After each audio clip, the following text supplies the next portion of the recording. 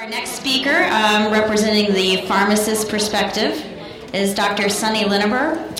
She's an associate professor of clinical pharmacy at the University of Colorado Skaggs School of Pharmacy and Pharmaceutical Sciences, which is in Aurora, Colorado.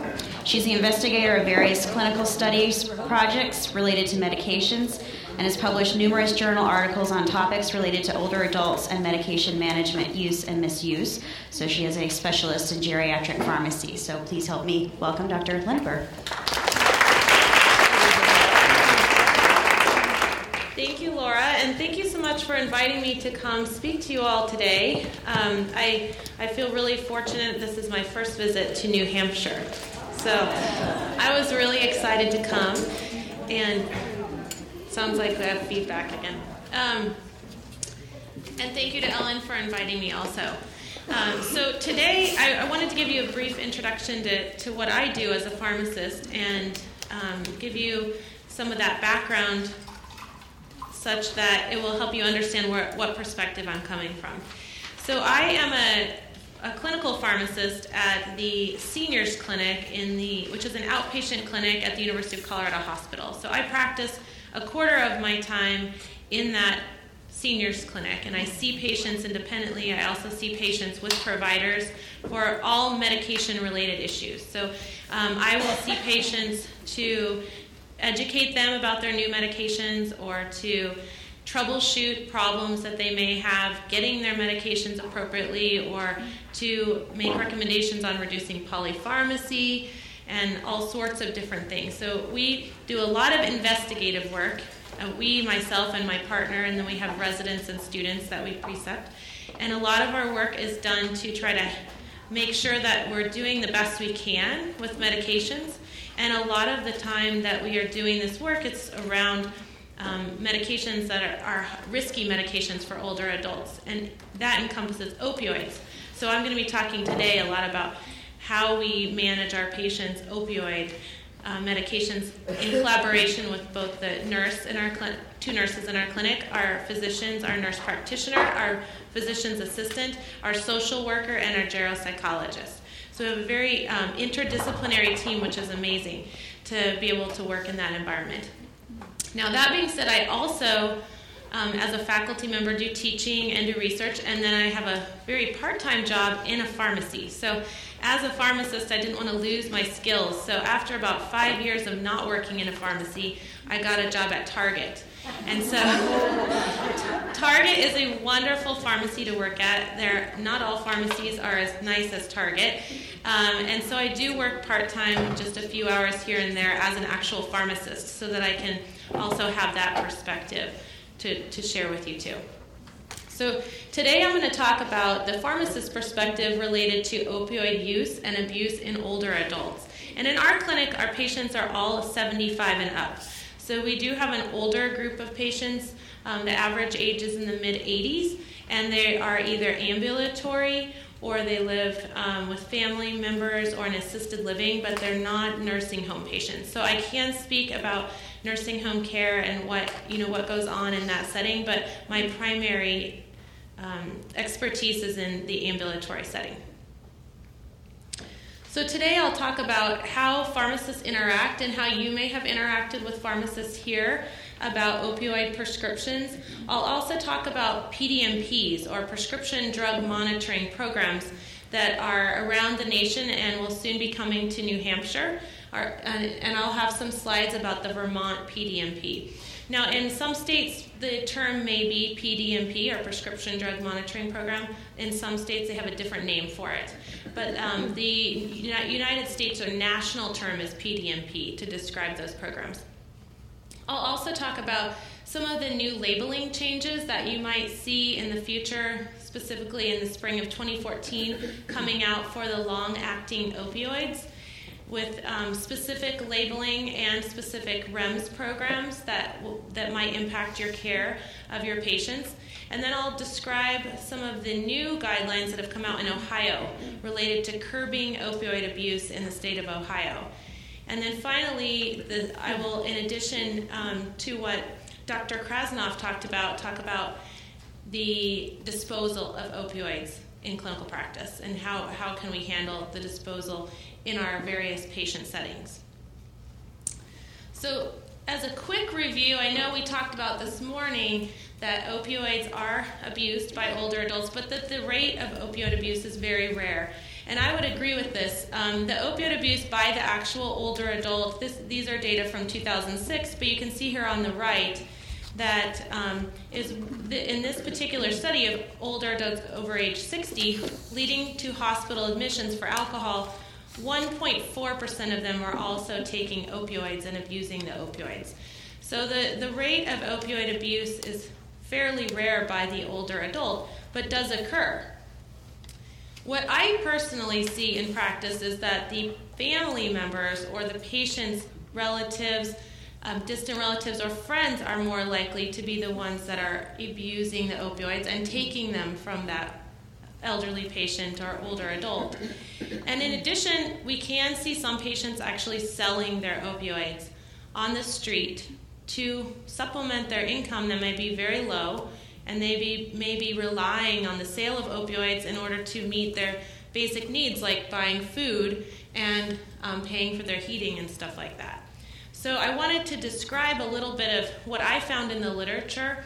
When I looked this up, there were some nice quotes in this article of Pain Medicine 2009, and it talks about 3 different examples where they interviewed opioid abusers. So this is a female in her 30s, but she's describing where she gets her pills from, and these are all in Delaware.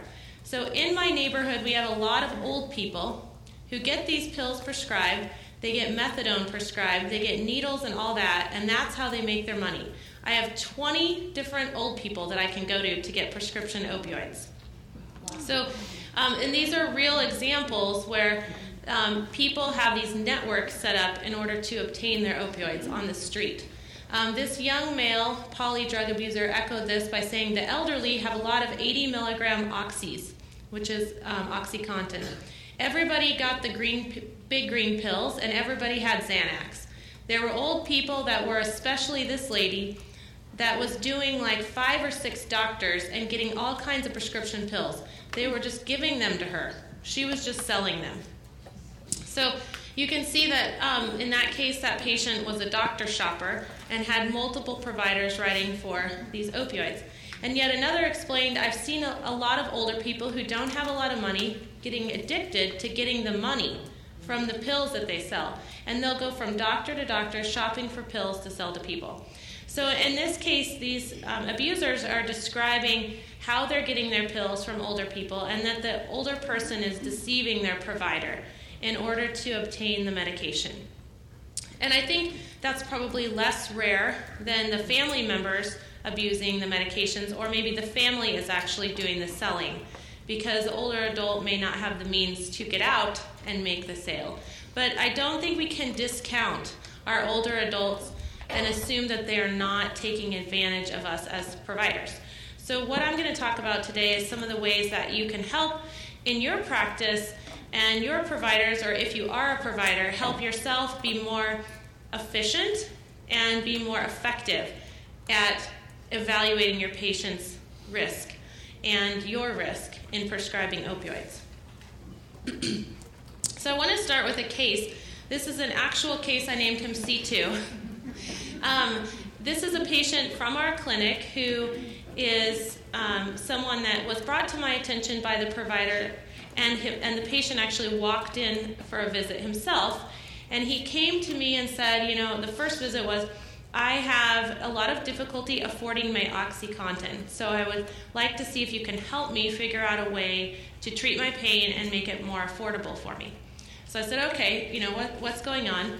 And so he's a 76-year-old man with chronic pain. He has post-polio syndrome and chronic weakness. He has pain all over his body, specifically in his neck, his arm, his shoulder, his lower back, and his leg. And then in addition to that, he has peripheral neuropathy, which manifests as pain in his feet. So he has significant pain, and he's had this for quite some time, and we would consider this chronic. Specifically, he also has spinal stenosis, and he's been on opioids for at least 5 years.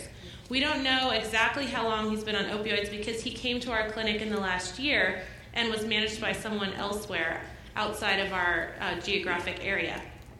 So he came in on his OxyContin, and he has a significant medical history in addition to his pain: coronary artery disease, he's had a myocardial infarction, he's had a drug-eluting stent, a cabbage placed, he had West Nile virus, he has depression and fatigue, and those are conditions that some of the other speakers have talked about that are very common in patients with chronic pain. He also has, as part of the post-polio syndrome, a paralyzed right diaphragm. He has obstructive sleep apnea, hypoxia, risk factors, for having significant adverse events from the opioid. So we do get concerned about patients who are hypoxic taking opioids. He has other medical conditions like prostate problems, vitamin D deficiency, erectile dysfunction. He's divorced. He played tennis competitively in college despite all of his polio issues. He was able to play tennis competitively and work as an attorney, so he was very functional until he retired, and that's when his functionality started to decline. So he now is pretty much living day to day, just trying to manage his chronic pain, and doesn't have a lot of activity that he can do to make his life more productive or more functional. So when I looked at his medications, he was taking OxyContin 40 milligrams twice a day. And what we did was we switched him to morphine extended release 50 milligrams twice a day, because when I called his insurance, I was able to find out that his insurance covered at a much lower price the morphine extended release versus the oxycodone extended release. And that's one of the things that I do on a regular basis, is try to find out what can be covered by the insurance. Doing this up front is really important when you have a patient on a long-acting opioid, because you don't want to be prescribing and giving out prescriptions for medications that they cannot fill, that then they can give to someone else and have someone else fill, or that they end up wasting the medication because they can't afford the whole prescription. So he had been affording the oxycodone extended release for quite some time, but to the extent that he couldn't fill a full 90-day supply at a time like it was written, because he couldn't afford a full 90 days. So it was going to be much cheaper for him to get his morphine extended release and save him basically in the donut hole, because at this point he was in the donut hole. So we switched him to morphine ER 50 milligrams twice a day. He was also taking oxycodone 10 milligrams, 1 to 2 tabs every 4 hours as needed. That's how it was written. Gabapentin 1,200 milligrams 3 times a day, which kind of made me go like, whoa, that's a lot of gabapentin for an older adult. And so I calculated his creatinine clearance, and he was right at the cutoff for needing a dose reduction, but he was still above the cutoff of creatinine clearance. So it was still somewhat reasonable. And then he was also on topiramate, for both of those for his neuropathic component. So one of the things that the other speaker mentioned earlier today, I think this was Dr. Pharmacist, was that one of the things that would be good from the perspective of prescribing for this patient is that his oxycodone immediate release was written sort of an open window for how he could take that. And she mentioned that cutting down on the way that the prescription is written to be more prescriptive for the patient can definitely help both you and the pharmacist make conscious, educated decisions about how that medication should be used. So I really like what she talked about. Instead of doing 1 to 2 tablets here every 4 hours, maybe saying 1 tablet or 2 tablets, and then saying at 6 a.m., at noon, at 6 p.m., kind of whatever works for the patient, so that that patient would have less risk associated with that opioid. So I thought that was one really good point that we didn't do in clinical practice. So I didn't make that recommendation, but I think that would have been a good one to make. So what happened after we switched him to his morphine was that he called stating that he was shorted by the Walmart pharmacy, and that he was supposed to get 180 morphine, but he only got 120 morphine. Well, as a pharmacist, I know that all C2 prescriptions in the pharmacy are double counted, and there's a specific log that we as pharmacists have to go to every time we dispense a C2, and we write down the number that were dispensed, and you back count all the supply that's left at the pharmacy. So there is a minuscule chance that that count was wrong. I mean, just basically zero chance that that count was wrong on his bottle. So I started to ask him more questions about why might he be, running out early, but didn't discount the fact that he thought that the pharmacy could have made an error.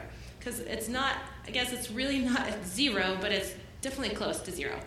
So I asked him about this. He said Walmart denied it, which I'm sure was real, and that he was going to run out in 7 days. So what should he do? So when I did question him, he did admit to taking extra morphine. So he was saying that he added on an extra dose of his morphine, but it was maybe for 7 days.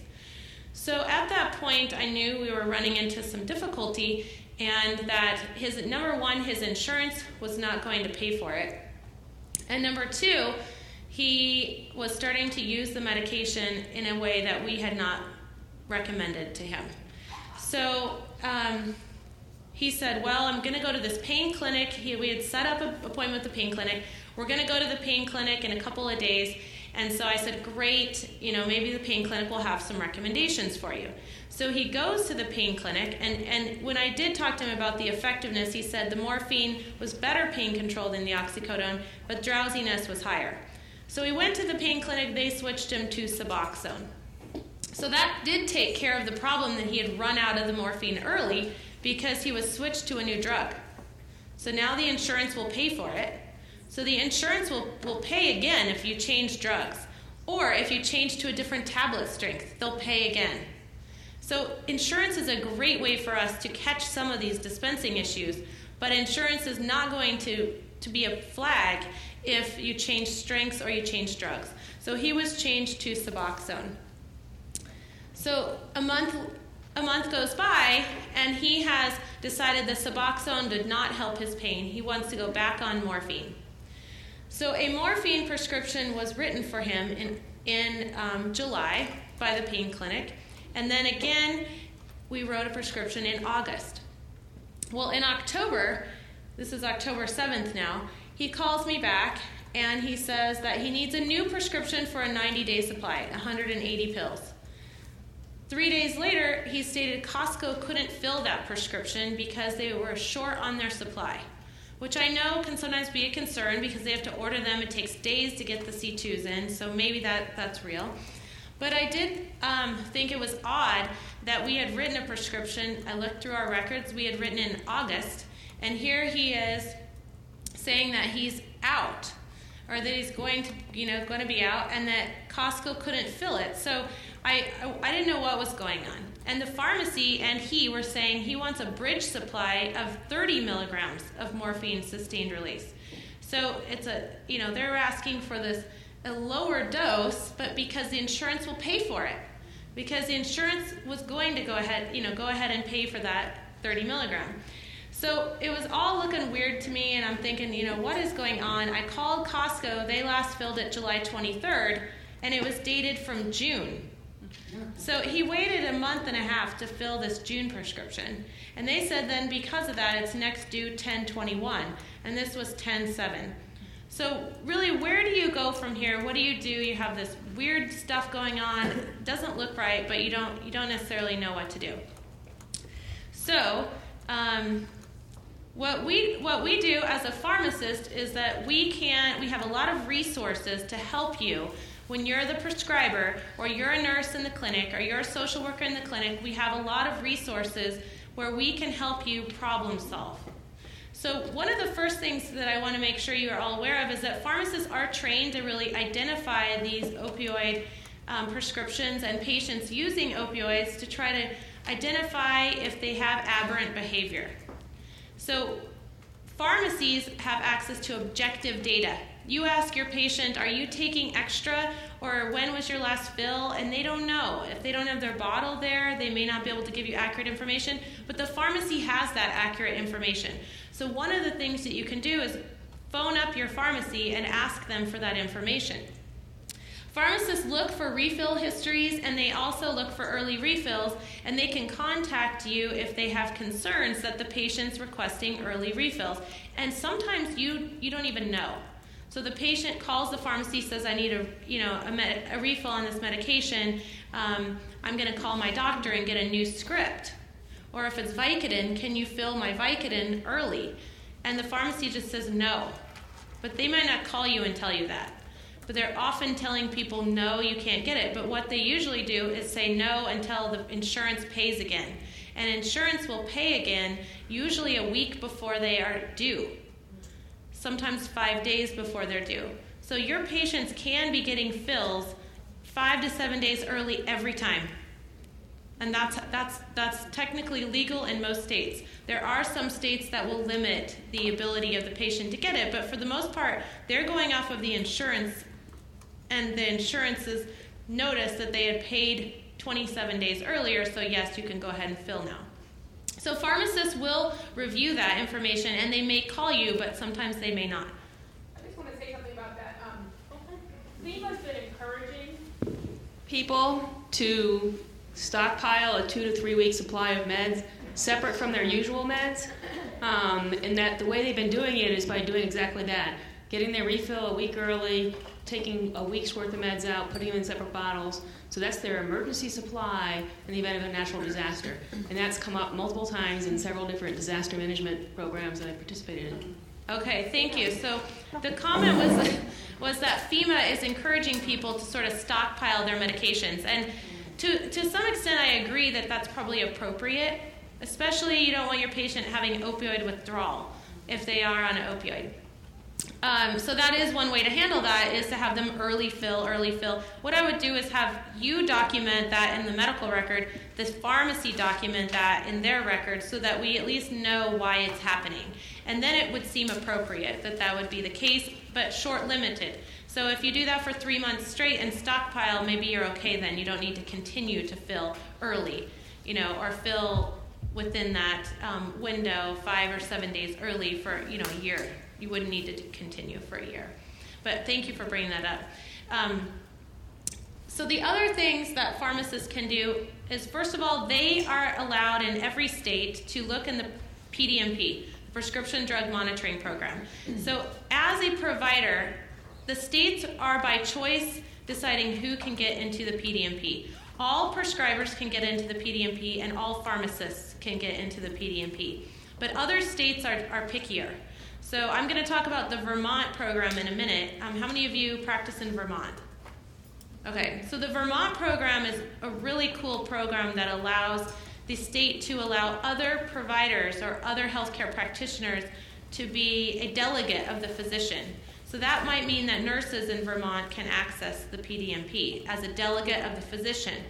In Colorado, you cannot. So I can access it as a pharmacist and a clinical pharmacist, but my nurse in the clinic cannot. So she comes to me to have me look up the PDMP, and which is great. I don't mind at all, and that's a good role for me. But in other clinics where there isn't a pharmacist, it makes it pretty challenging. So that is one of the challenges of the PDMP, and which is why you should rely on your pharmacist to do it for you, because they, in every state, can do that. And then finally, pharmacists are also trained in many settings to evaluate the patient's medication profile and look to see who might be taking opiates and who might not be taking opiates.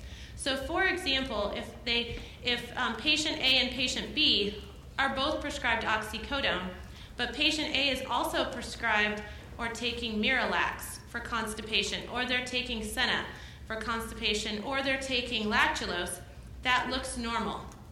If patient B is taking oxycodone and has no medication for constipation, that's a red flag. So then we think to ourselves, okay, why are you not on a medication for constipation? Because unless you're on fentanyl patches, 100% of patients should have some sort of bowel regimen, unless they already have a bowel disorder like irritable bowel, where they have diarrhea normally and now they have normal stools because they're opioid.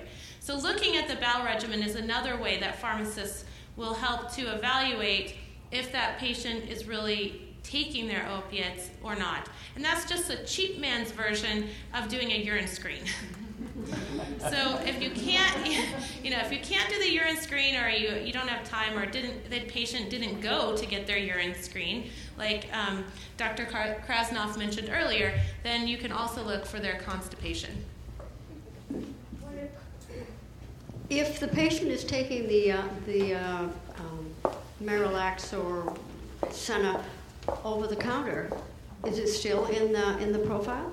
That's a great question. So if the patient is taking the Miralax or the Senna, sometimes those show up as a prescription because some states will pay for over-the-counter agents like that. But sometimes they won't. So then the pharmacist will ask the patient, what are you taking? Or you, as a nurse, might ask the patient, what are you taking for constipation? And if they say nothing, then that's a red flag.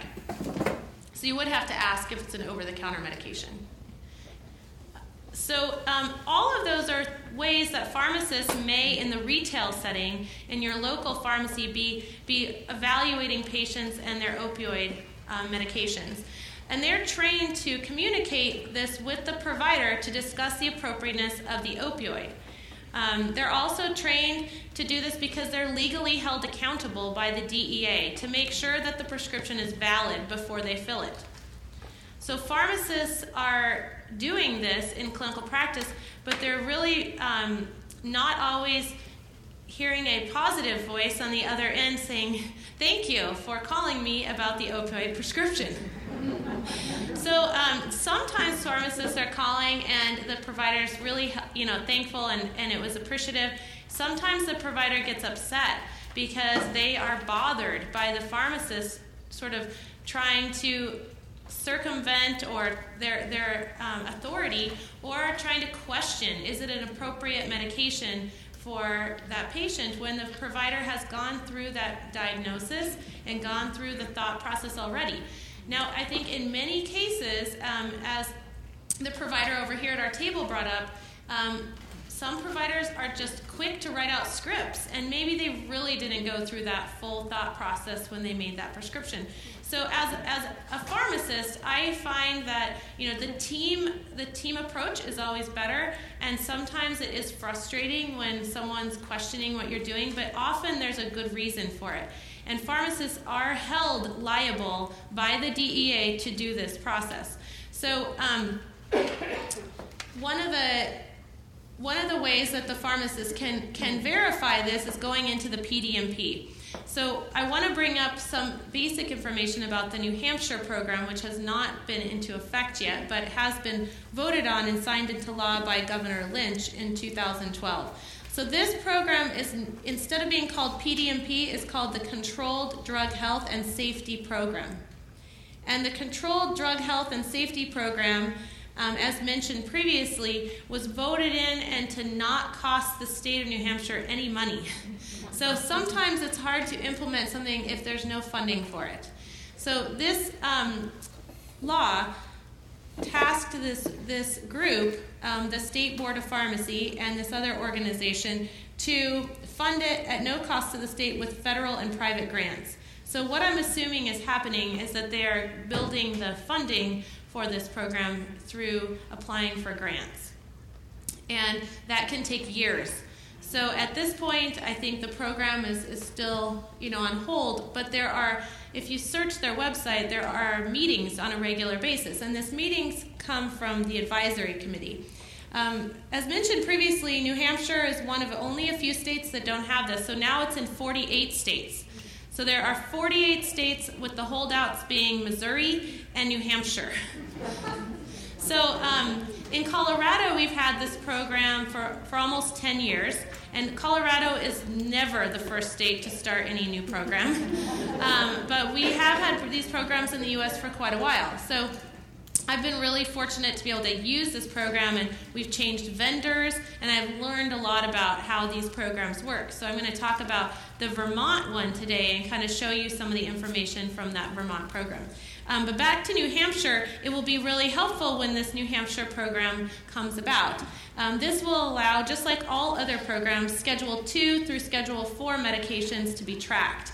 And this is specifically designed for doctor shoppers, and then also to look for multiple or duplicate controlled substance prescriptions for a patient. The program in New Hampshire is going to also assist in notifying law enforcement and any regulatory boards of unusual activity. Now, they say that this on their the website about how that this will assist with it, but I don't know if this is going to require providers and pharmacists to then notify law enforcement, or if there will be some sort of automated notification. But in the system in Vermont and the system in Colorado, the providers and the pharmacists are the ones that have to notify the law enforcement when they see unusual activity. So it's not an automated system in Vermont or in Colorado. And this 13-member advisory council is what's assisting the Board of Pharmacy in developing and making the operation of the PDMP. So are any of you on this advisory committee? Okay. So one of the things that I would recommend for people in New Hampshire, as a nurse in particular or a social worker in particular, is that if you can find out who that contact is for the advisory committee, they're still in their initial stages of developing the program, and I would suggest that since Vermont allows a delegate of the physician, I would suggest to New Hampshire to also allow a delegate of the physician. And I would think that at this early stage that would still be possible to be worked into the program. So if you know someone that, since I'm not from New Hampshire, it's hard for me to know who that person is, but if you know anyone who might be, or you have a contact at the state board of pharmacy, that would be something I would want to do as a nurse or a social worker, is say, hey, we want to have this ability for delegates, just like Vermont has the ability for delegates. So let's go over what the Vermont program looks like, and these slides that I have come from the state board's representative for this PDMP. So they sent me their slides, and I'm using their slides to show you what the PDMP looks like. So Vermont was able to establish this in 2009 under Act 205, and theirs is called VPMS, Vermont Prescription Monitoring System, VPMS. So if you go to this website here at healthvermont.gov, you can see the VPMS for Vermont. And how many of you guys have used that program? Okay, great. So one thing that's great about this program is that it started in around 2009, so it's been going for a couple of years, but recently they have, by November 15th, every prescriber, based on Act 75, every prescriber who writes for a prescription for a controlled substance by Friday must be registered. So if you prescribe in Vermont, you have to be registered supposedly by Friday. Question? I work in Charlestown, New Hampshire, but I have a lot of Vermont patients who fill their prescriptions at Vermont pharmacies, and I'm in the process of applying to be included in this program, but on their application forms, they don't allow, there's no space to put that you're a New Hampshire licensed provider. So I had to write a cover letter to them. But it seems like in terms of regulatory agencies, the Connecticut River is an impassable boundary, and patients don't travel back and forth. Right. So when I was doing the same problem, I practice in Vermont, but I only live 20 minutes from Littleton, New Hampshire, and we have patients that fill their prescriptions across the Connecticut River, and there's no way to track them in New Hampshire. So there's not. It's a great system, but there's a huge problem. And patients will figure it out too. Yes, so I'm sure you're right. Patients will figure this out. So I appreciate those comments, because when I was first asked to give this presentation and I wanted to include a more useful PDMP to you all versus like including slides from Colorado, I looked at the states and I thought, Vermont, that's very close. That'll be a good one to choose. But I had no idea actually how close it was until Ellen drove me across the river, and we went to the next side in about 1 minute. So that was very enlightening for me to see exactly how close it is. And I agree with you. I think patients will figure it out, and they will go to New Hampshire to fill their prescriptions because those pharmacies won't be reporting into the system. So that is something that I think we have to think about when we're looking at the PDMP from Vermont. Actually, I talked to Linda Sawyer at the DHMC pharmacy, and they do upload to the Vermont system weekly. Oh, good. Yeah. Okay. Yeah. Thank you. So I'll talk about who has to report and stuff like that in a minute here. But by Friday, anyone who's prescribing in Vermont any prescriber has to be registered with the program. So it's great that you did that and sent them your information even though you're technically in New Hampshire. I think that's a great idea. But as I stated earlier, one of the best things about this is that prescribers can designate a delegate to access the PDMP for them. And that is so helpful because what is going to happen now in Vermont is prescribers are going to need to access the PDMP before they prescribe an opiate. So that is time intensive. And for me to actually go in and log in and look at the report, it's at least 5 minutes. And usually it's longer than that.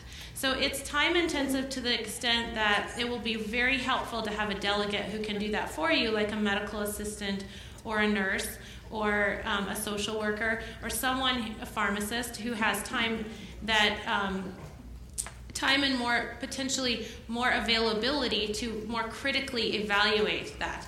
The one downside is that it has to happen before you prescribe. So what this system does is that, let me see if it's on here. I'm gonna flip to this one really quick and go back to the other slides.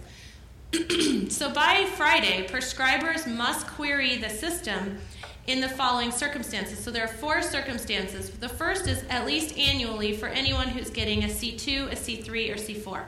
That means once a year you need to do a double check and look at your patients and see what they're taking and where are they filling it at, and are they getting them filled early, that kind of thing. So once a year it's required for providers to access this. In addition, if you're starting a patient on a C2, 3, or 4 controlled substance for non-palliative long-term pain of 90 days or more.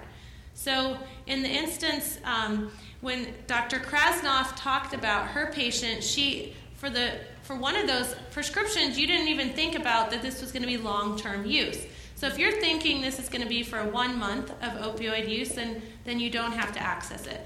But if you're thinking this is going to be chronic pain, I'm treating with an opioid, or I'm using Adderall I'm going to use Adderall for long-term for their ADHD or whatever, then you are required to access the PDMP to evaluate their history. The third instance is the first time a provider prescribes a C2, 3, or 4 written to treat chronic pain. So this is almost the same thing as number 2, except that say you're the provider who's covering for another provider, and that's not your patient, and they've been on their opioid for 4 months, and now you're seeing them episodically, then you have to access the PDMP too, even though your partner has probably already done it. And then number 4, prior to writing a replacement prescription for any controlled substance. So if the patient's saying they lost their medication, or it got eaten by their dog, or they had, it just disappeared into thin air, then you have to access it before you provide a replacement prescription.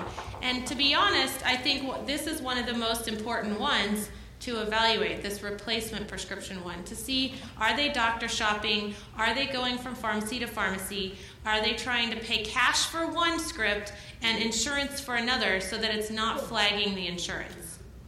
So Vermont is expecting, as of Friday, all providers to do these types of things in order to evaluate their prescription history. Going back a couple of slides, the Vermont PDMP is very similar to other states. And in almost all the states that I have seen, it's always 2, 3, and 4, so it doesn't include Schedule 5. So for example, some medications like cough syrups are Schedule 5. Those are not included in the PDMP in all states. So in Vermont, they're not. But what it does is it collects any of these prescriptions that are in the controlled substances, and it's maintained for 6 years. So in Vermont, if you have a patient moving back and forth from Vermont to another state, or they're leaving your practice going to another practice, that information will be maintained for 6 years, which is very helpful for patients moving back and forth. The evaluation of this information can be done by providers and pharmacists, and you can access this full history of controlled substances. So in addition to opioids, which we're talking about today, you'll also see medications for like testosterone, or you'll see Zolpidem for their insomnia, or you'll see that they're taking Adderall for their ADHD. And guess what? You didn't even know they were on Adderall. So a lot of times we see that we look at the PDMP and it's super helpful to just get a better idea of what's going on with that patient, because you don't necessarily always have the full history of their medications, especially if they're going to a psychiatrist where it's protected and you can't read their chart. So it's really helpful to be able to get that full history of fills using the PDMP.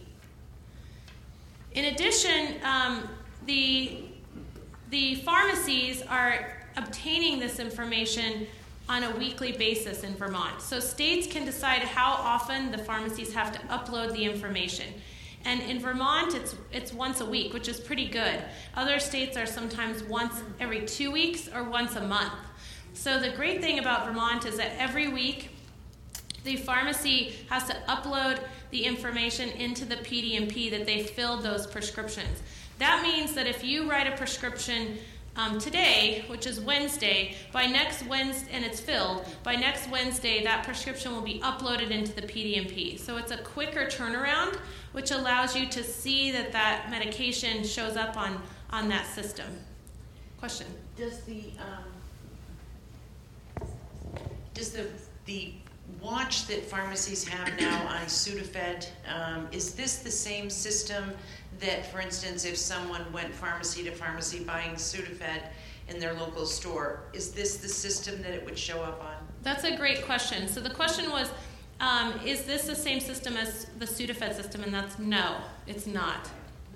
So if your patient is getting Sudafed and they're scanning it into their system, like at Target, we scan it in, and each Target knows that they received Sudafed there, that information goes nowhere besides Target. So if you are at a local pharmacy and you get Sudafed, you can actually, in many states, they can still handwrite it.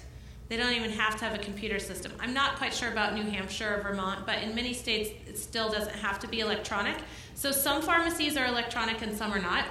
But that system does not talk to other systems in other pharmacies, nor does it talk to this system.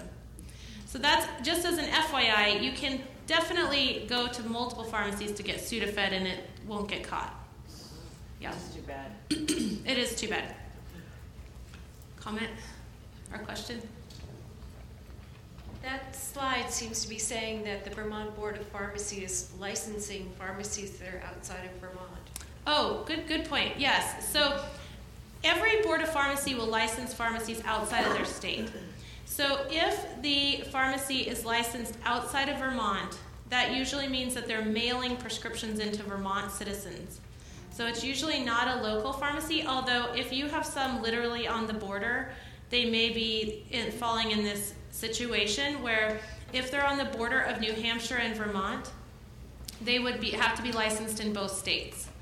So if our patients from Colorado get a mail order from Medco, for example, or Caremark Pharmacy, they have to be licensed in Colorado. And the same would be true for Vermont or New Hampshire. So those pharmacies then have to report into the PDMP. Now, patients go to mail orders sometimes that are not licensed in that state. And that's like our patients will mail to Canada. And, so those are not going to be reporting in because they're technically not licensed into the state. But if the mail order is licensed in Vermont and they're mailing prescriptions to Vermont citizens, they will have to report in. And they'll all have to do that within 7 days, or they are doing it within 7 days currently, which is great. Okay, so we already went over what the prescribers must do. So in addition to the prescribers and the pharmacists and the prescribers' delegates accessing the system, patients can also request a report. And I would assume this is for the patient's protection. If they were to be investigated, for example, they can request a report, but they can't access the system and get on like you can as a provider. Also, the board's like the Board of Pharmacy or the Board of Medicine or the Board of Nursing can also go in and access the system if they need to for an investigation. But other than them getting the information from the system, really the only people who can access it are the pharmacist and the provider, and then a provider's delegate if they opt to do that. So this is what it looks like here with the Vermont PDMP, and this is the same vendor that Colorado uses. This vendor is used by most of the states. There are several different vendors, but most states contract with this vendor. And this is a good program in terms of ease of use. In addition, this particular program here can link with other states. So as we previously discussed, New Hampshire and Vermont, Maine, they're not linked up right now. But they do have the potential to do that. So just recently in Colorado, we started to link to all of the states around our state. But we've had the PDMP for a long time, and it took a long time to be able to link up to those other states. I think now, since most states have started to want to do that, once New Hampshire comes on board, I'm guessing that they will be able to link up to Vermont if they use the same vendor. So that's another thing. You'd want to make sure they're trying to use the same vendor if they can. So when you go into the PDMP, you log in to the system, and you can get a login very easily. But there's an application online, like you mentioned. If you're licensed in Vermont, then you submit your application, and they will send you the login information. When you log in, you'll first see how to select a patient. So you type in the patient's last name and their first name. You can see, if you can see, it's tiny. It says dummy data. But this particular patient here has the name dummy data, and then you type in the date of birth. I always skip gender, and I skip this matching stuff, because if you do exact match, you're not going to find all of your patient information. So what I found from real life use of the system is that patients' information at different pharmacies can really vary. Sometimes their name is Bill. Sometimes their name is Robert. Sometimes their name is Bob. Sometimes their name has a middle initial. Sometimes their street address changes. So it's important to never do exact match when you're searching through this. And then you can search for up to 2 years at a time on the Vermont system. So I fill in the name and the date of birth, and that's it. And then what happens is the report will show you all the variations of that patient's name and their address and where they're going, what pharmacy and stuff. So if you do an all-inclusive, you're more likely to get all of the information. However, it's going to take you a little bit more time to weed through the information. So there are a couple different ways to use this. So at that point, you can see this dummy data has really only one entry in here. But if the patient went by dummier data, then there would be a line right here. Or if they went by a different, this says Vermont Street, if they were on 169 Vermont Street, because someone typed it in wrong, there'd be another line there. So it gives you all the options, and then you can select all these options for what you want to actually print into the report. So if you see that the patient's name is actually a different patient, and they live in a totally different city, way far away, and you don't think it's literally that same patient with the same birthday, then you don't select it. But if it's possible that that patient moved from city to city, then you go ahead and select that patient. Then what you do is you get a report, and this is just on a web page report of what the patient's medications are. If you want to generate it into something you can print, then you click Generate Report, and it will put it into a PDF document. And what I believe Vermont wants you to do is print the PDF report and put it in the patient's chart. And then you'll have it for use later. Now, you may have to scan it into the electronic medical record, but then you'll have that information permanently, so you will have documentation that you actually did that search. We've been told that that's not allowed. Oh. Okay, so that's a good question. So one of the members up here mentioned that it's not allowed.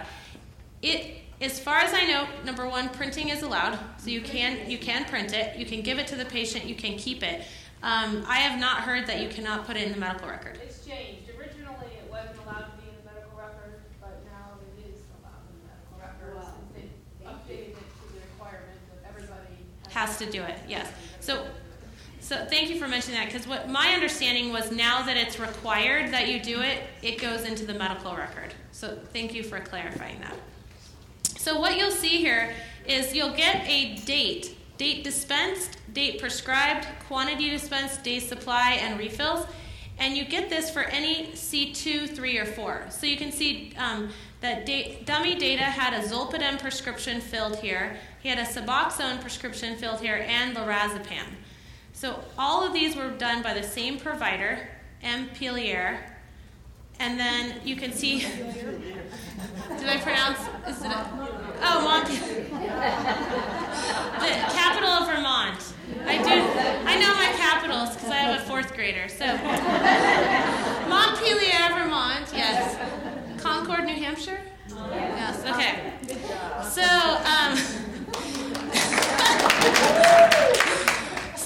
we have the provider, Montpelier, thank you. And you have the prescription number, and you can also see where they were dispensed. So one of the things that's really helpful about the system is looking for different pharmacies on here. So you'll see that they go from one pharmacy to another pharmacy to another pharmacy, or they may have a mail order pharmacy you didn't know about, or they're going to just a different pharmacy than you expected. So that's one piece of information that's helpful.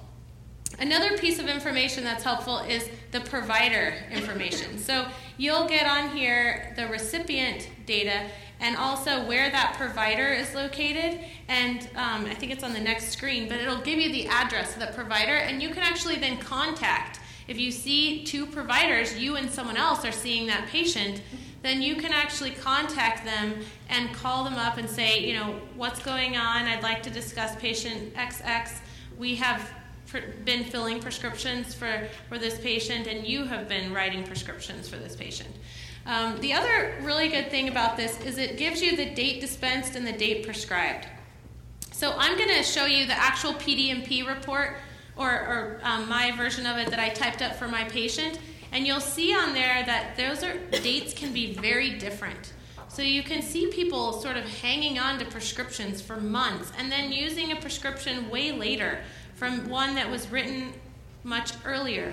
And so even if the patient isn't necessarily filling it regularly from another provider, they may have gotten scripts for it, and it'll show up later, which is why it's helpful to do it once a year at a minimum, like Vermont recommends, because you may see something normal one day and then months down the road see something totally different. And that can be because they've been holding on to these scripts and not filling them right when they were actually written. So this person, dummy data, did fill their prescription on the same day. So you see the date it was written, the date it was filled, you see the quantity, you see the day's supply, and you see the refills. So this is the original number of refills. Zolpidem had 2 refills initially, and then you'll see on the next fill, it'll only have 1 refill remaining. So it will count down when the pharmacy dispenses it. Some things that are important to recognize about this system is that you will not see the script being deleted if it's returned to stock. So say your patient gets their prescription filled and they don't ever pick it up. The pharmacy returns it to stock because they have to, within 7 days, return it to stock, or they are committing Medicare fraud because they're getting paid from Medicare for the medication. So they have to return it to stock, and it will not delete off the PDMP. So that's one thing to note. Sometimes, very rarely, but sometimes you'll see a fill for a patient. They'll say, I didn't actually get that. And at that point, what you do is you call the pharmacy and say, did this get returned to stock? And they'll say, yes, it did get returned to stock. And you'll say, okay, I believe my patient. They were telling the truth. So that's happened maybe twice since we've been using the PDMP, where a patient really they didn't pick it up and it was returned to stock. And it would not show up on this report. So there's a lot of really good information that you can get on this report. And you can see here that when you go to request the PDF, once this becomes blue, then you can actually get this. This is what you'll see in the PDF report. So you'll see here the same medications listed out, the fill date, the drug, the quantity, the day's supply, the prescriber's DEA number, the written date, the prescription number, and then the pharmacy pharmacy NABP number.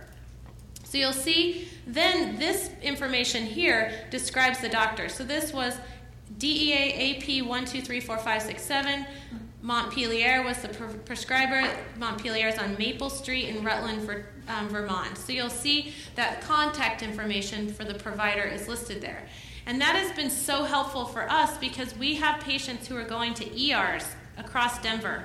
And I don't know where that ER is, and the patient is not very forthcoming with information, but we can find out where they went and then call up that place, get their medical records, and double check what occurred.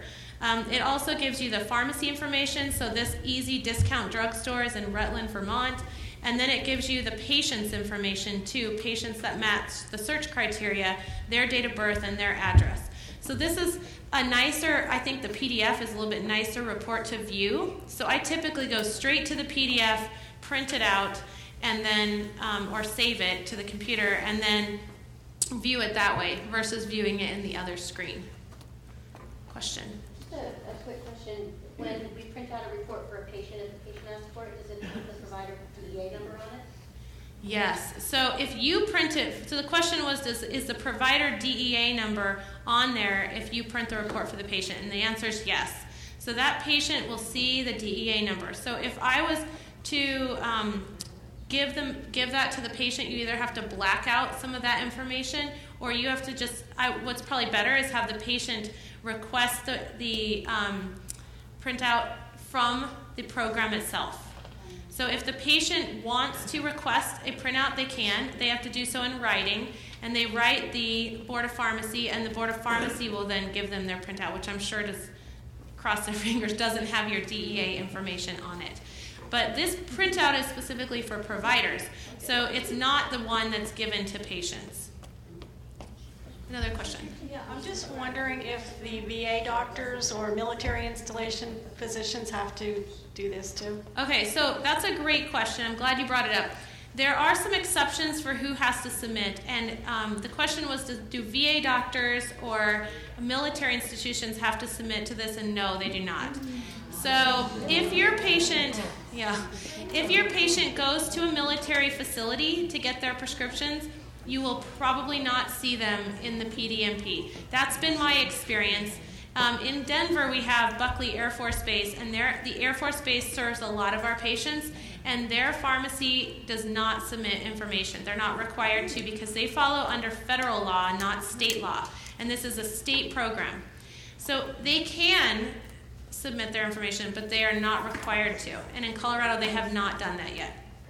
So if you have questions then about your patient, you have to call that facility. So I have called Buckley Pharmacy and said, hey, can you fax me over a report of my patient's prescriptions for oxycodone? And they'll do that. They fax me the report, and it's basically less time from me. I don't have to log in. I just have to call and speak to someone. But I also call the Denver VA Medical Center because we have patients that go back and forth between the university and the VA. And they're also happy to go ahead and fax us a list of their medications because they can easily, as a pharmacy, print out their medication report for whatever time period you want. Just like patients request the pharmacy for that printout for insurance purposes, you can request that printout from the local VA pharmacy or the military-based pharmacy. So it does take an extra step of calling, but it is something that you can easily access without breaking HIPAA because you do have the need to see that information. Question? In my experience in the area of Manchester, New Hampshire, the pharmacist will not fill a prescription that is more than 48 hours of narcotics, and I think that's a pretty good thing because they cannot refill it a week after, 2 weeks after. It has to be in 48 hours. And we all have our DEA number in our prescriptions. You cannot avoid that. Yeah, so the comment about the DEA number, many DEA numbers are on the prescription.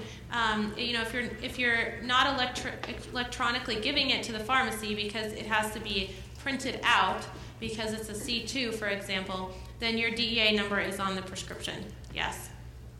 And I think some patients recognize that, but now the electronic prescriptions are, the main way that most pharmacies are getting prescriptions, and you're printing them out for the patients, but it's still electronic, they are less likely to be able to forge prescriptions. So the forgery aspect, I think, has gone way down. It's more the aspect of patients using and misusing their opioids, or family members, or they're selling it, for example. So let me show you. I'll get to my patient in just a second here. I'm going to show you what his medications were. So I mentioned some of the limitations. If they are returned to stock, they're not always in the system. Most recent fills are not in the system immediately, so in Vermont you'll have to wait potentially up to a week. But at the most, it would be a week. So if you go in and you expect to see something within 10 days later, if it's not there, it didn't happen. Mail order prescriptions are sometimes in the system and sometimes not. I've found probably in the last year to two that most mail orders are in there, but they're not 100%. So you may have to call the mail order pharmacy. Also, records for inpatient facilities, long-term care facilities, and hospice are often exempt. So, for example, in Vermont, those facilities are exempt. So if you're in a long-term care facility working and you go on to the PDMP, the fills in your facility will not necessarily show up in the system, and that's because they're exempt from putting that in there because they're administering the medication. So in any case where it's administered by a nurse or med tech, that is exempt from reporting. And then we already kind of talked about VA or military bases are usually not in there. So the benefits of this are, one, you can refill or review their fill history to see if they even need a new prescription. So if they come in and say, I need a new prescription for my opiate, you can say, well, let's look on the PDMP and see if you actually do need a new prescription. Or your medical assistant or the nurse, whoever's helping you, can go in and look to see, do you actually need a new prescription? The next reason is that you can review for doctor or pharmacy shopping, and that one's really easy to tell when you look to see who's filled the prescription, where have they filled it, and what doctor wrote that prescription. Was it me or was it some other provider? And then the additional thing that I didn't show you on that screen is that you can see how it was paid for. So if they went through insurance, it will say their insurance information there and who paid for it.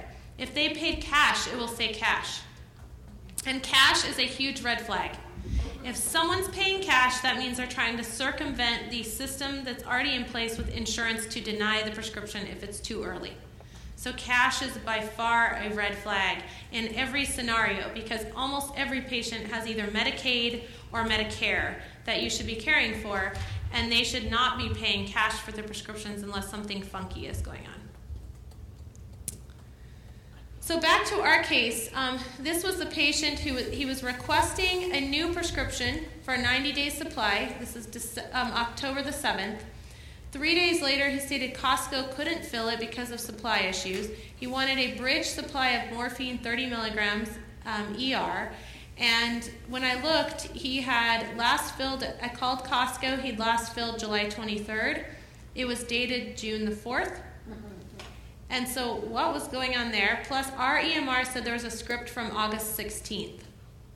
So if you look, this is his history, and not all the information I included. I left off doctor name, all the HIPAA information, along with the pharmacy. I just listed the name. But let's start at the beginning here. So this is from the most recent to the latest. So in 2012, you can see that he was still on OxyContin 40 milligrams, and he was getting variable supplies. Started out at Walgreens, then he went to Medco mail order. So he was doing a 45-day supply of these oxycodone scripts because he couldn't afford 90 days at a time. So we were writing it for 90 days at a time, but he couldn't afford it. So he was only getting 45 days supply based on cost. So that explains those weird dispensations of why it would be 45. So if you notice here, he was on OxyContin. He also got oxycodone 5 milligram, the immediate release form, both on December 14th, but they were written on December 5th. That's totally normal because on December 5th, you're going to have to mail it in to the mail order. You expect a lag. They're going to fill a little bit later. So that didn't strike me as odd at all. Then you see after December 14th, the next fill is January the 18th. So that's almost a month in between, but he was getting a 45-day supply. So they were going ahead and filling it. And for some reason, we weren't paying attention, and we were giving it to him. We wrote it on December the 5th, then we wrote it again on January the 4th. So we weren't paying attention that the patient had really gotten a 45-day supply, and that we were writing a new script. So then we have the next script here. Oddly, it was 30 milligrams, so this must have been an error. We must have messed up because we were continuing the 40. So then the next script here, he does go about 45 days. And that's with the lower strength OxyContin. So he's on the lower strength and he goes 45 days until the next fill. Like, what the heck? So then you see after this, but he's getting a little bit of a delay here. It was written February 14th. He fills it March 1st. Then we have the next fill, again, a month later with a 45-day supply. So he's taking more, or he's stockpiling. He's doing something with it. Check this out. It's the November 30th script. So somehow he got a script written November 30th and November 29th. I'm guessing that this was a replacement script. So we probably wrote a replacement script on November 30th, and instead of writing replacement on it like you should, I think that's a great idea to write replacement on it. We didn't do that. And he had now 2 scripts from November 29th and November 30th.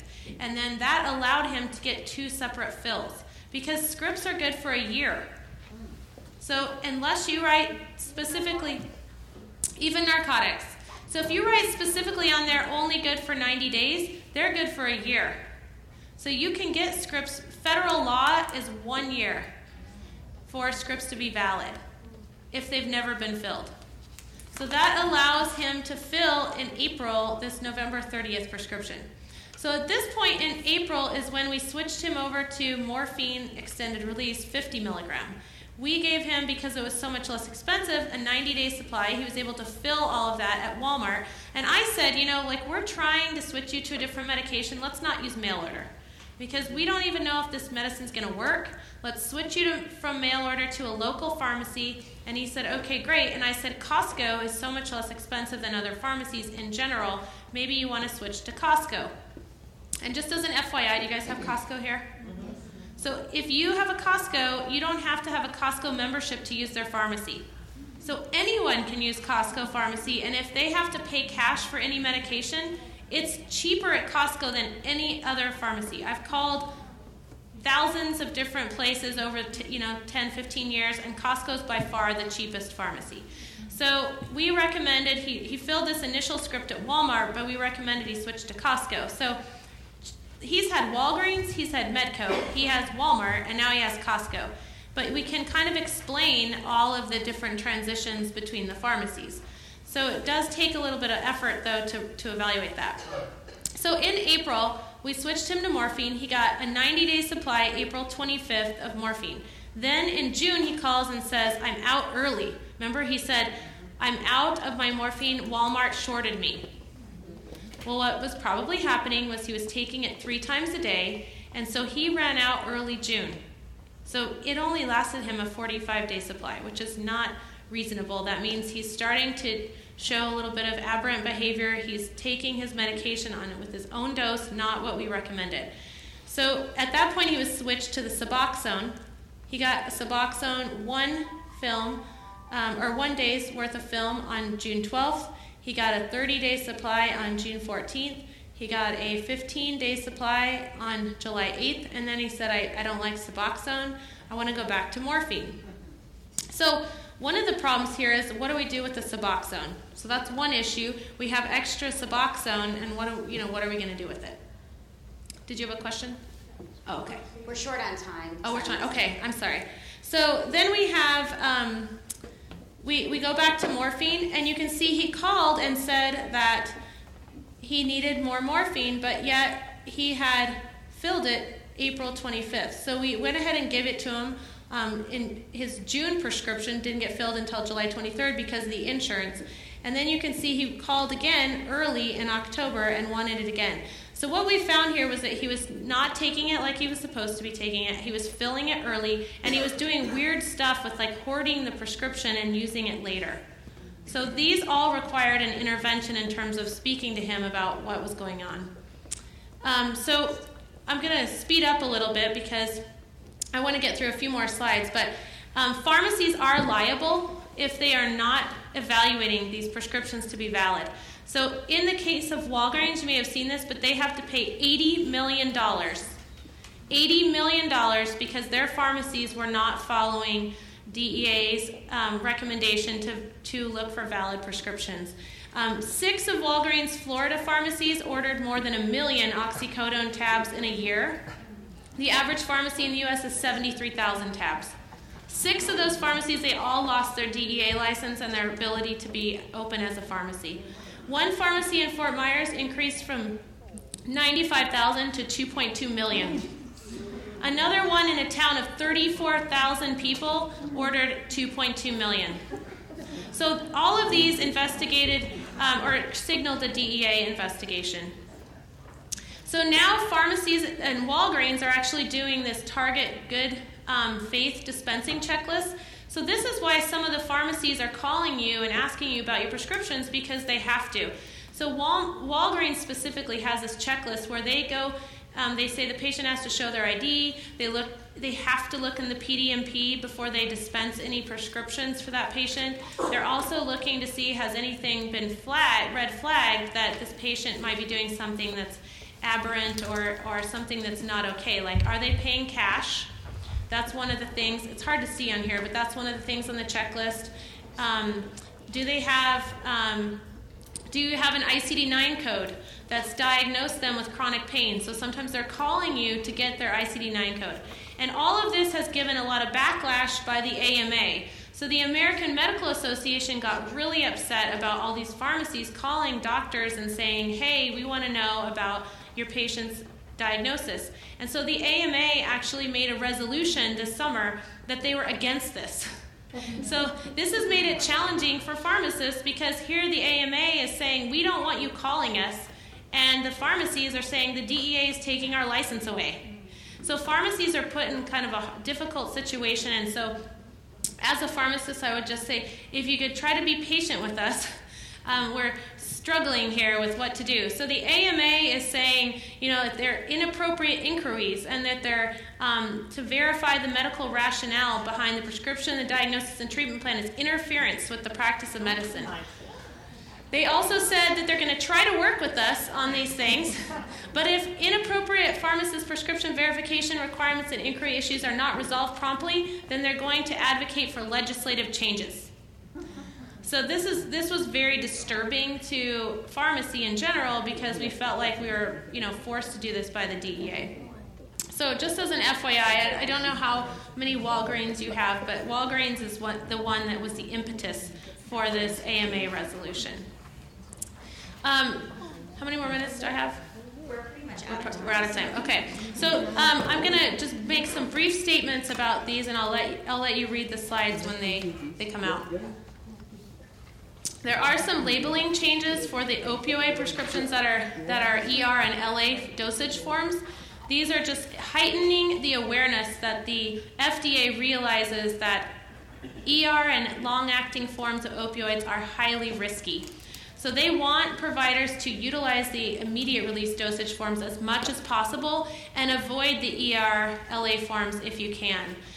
If you use the ER-LA forms, there are many risks here, and so that the labels are changing. The limitations of use are now stating that unless you need around-the-clock dosing, that this medication is not appropriate. And they also have an updated black box warning that talks about addiction and abuse. It talks about that neonatal opioid withdrawal syndrome, like if the mother's pregnant.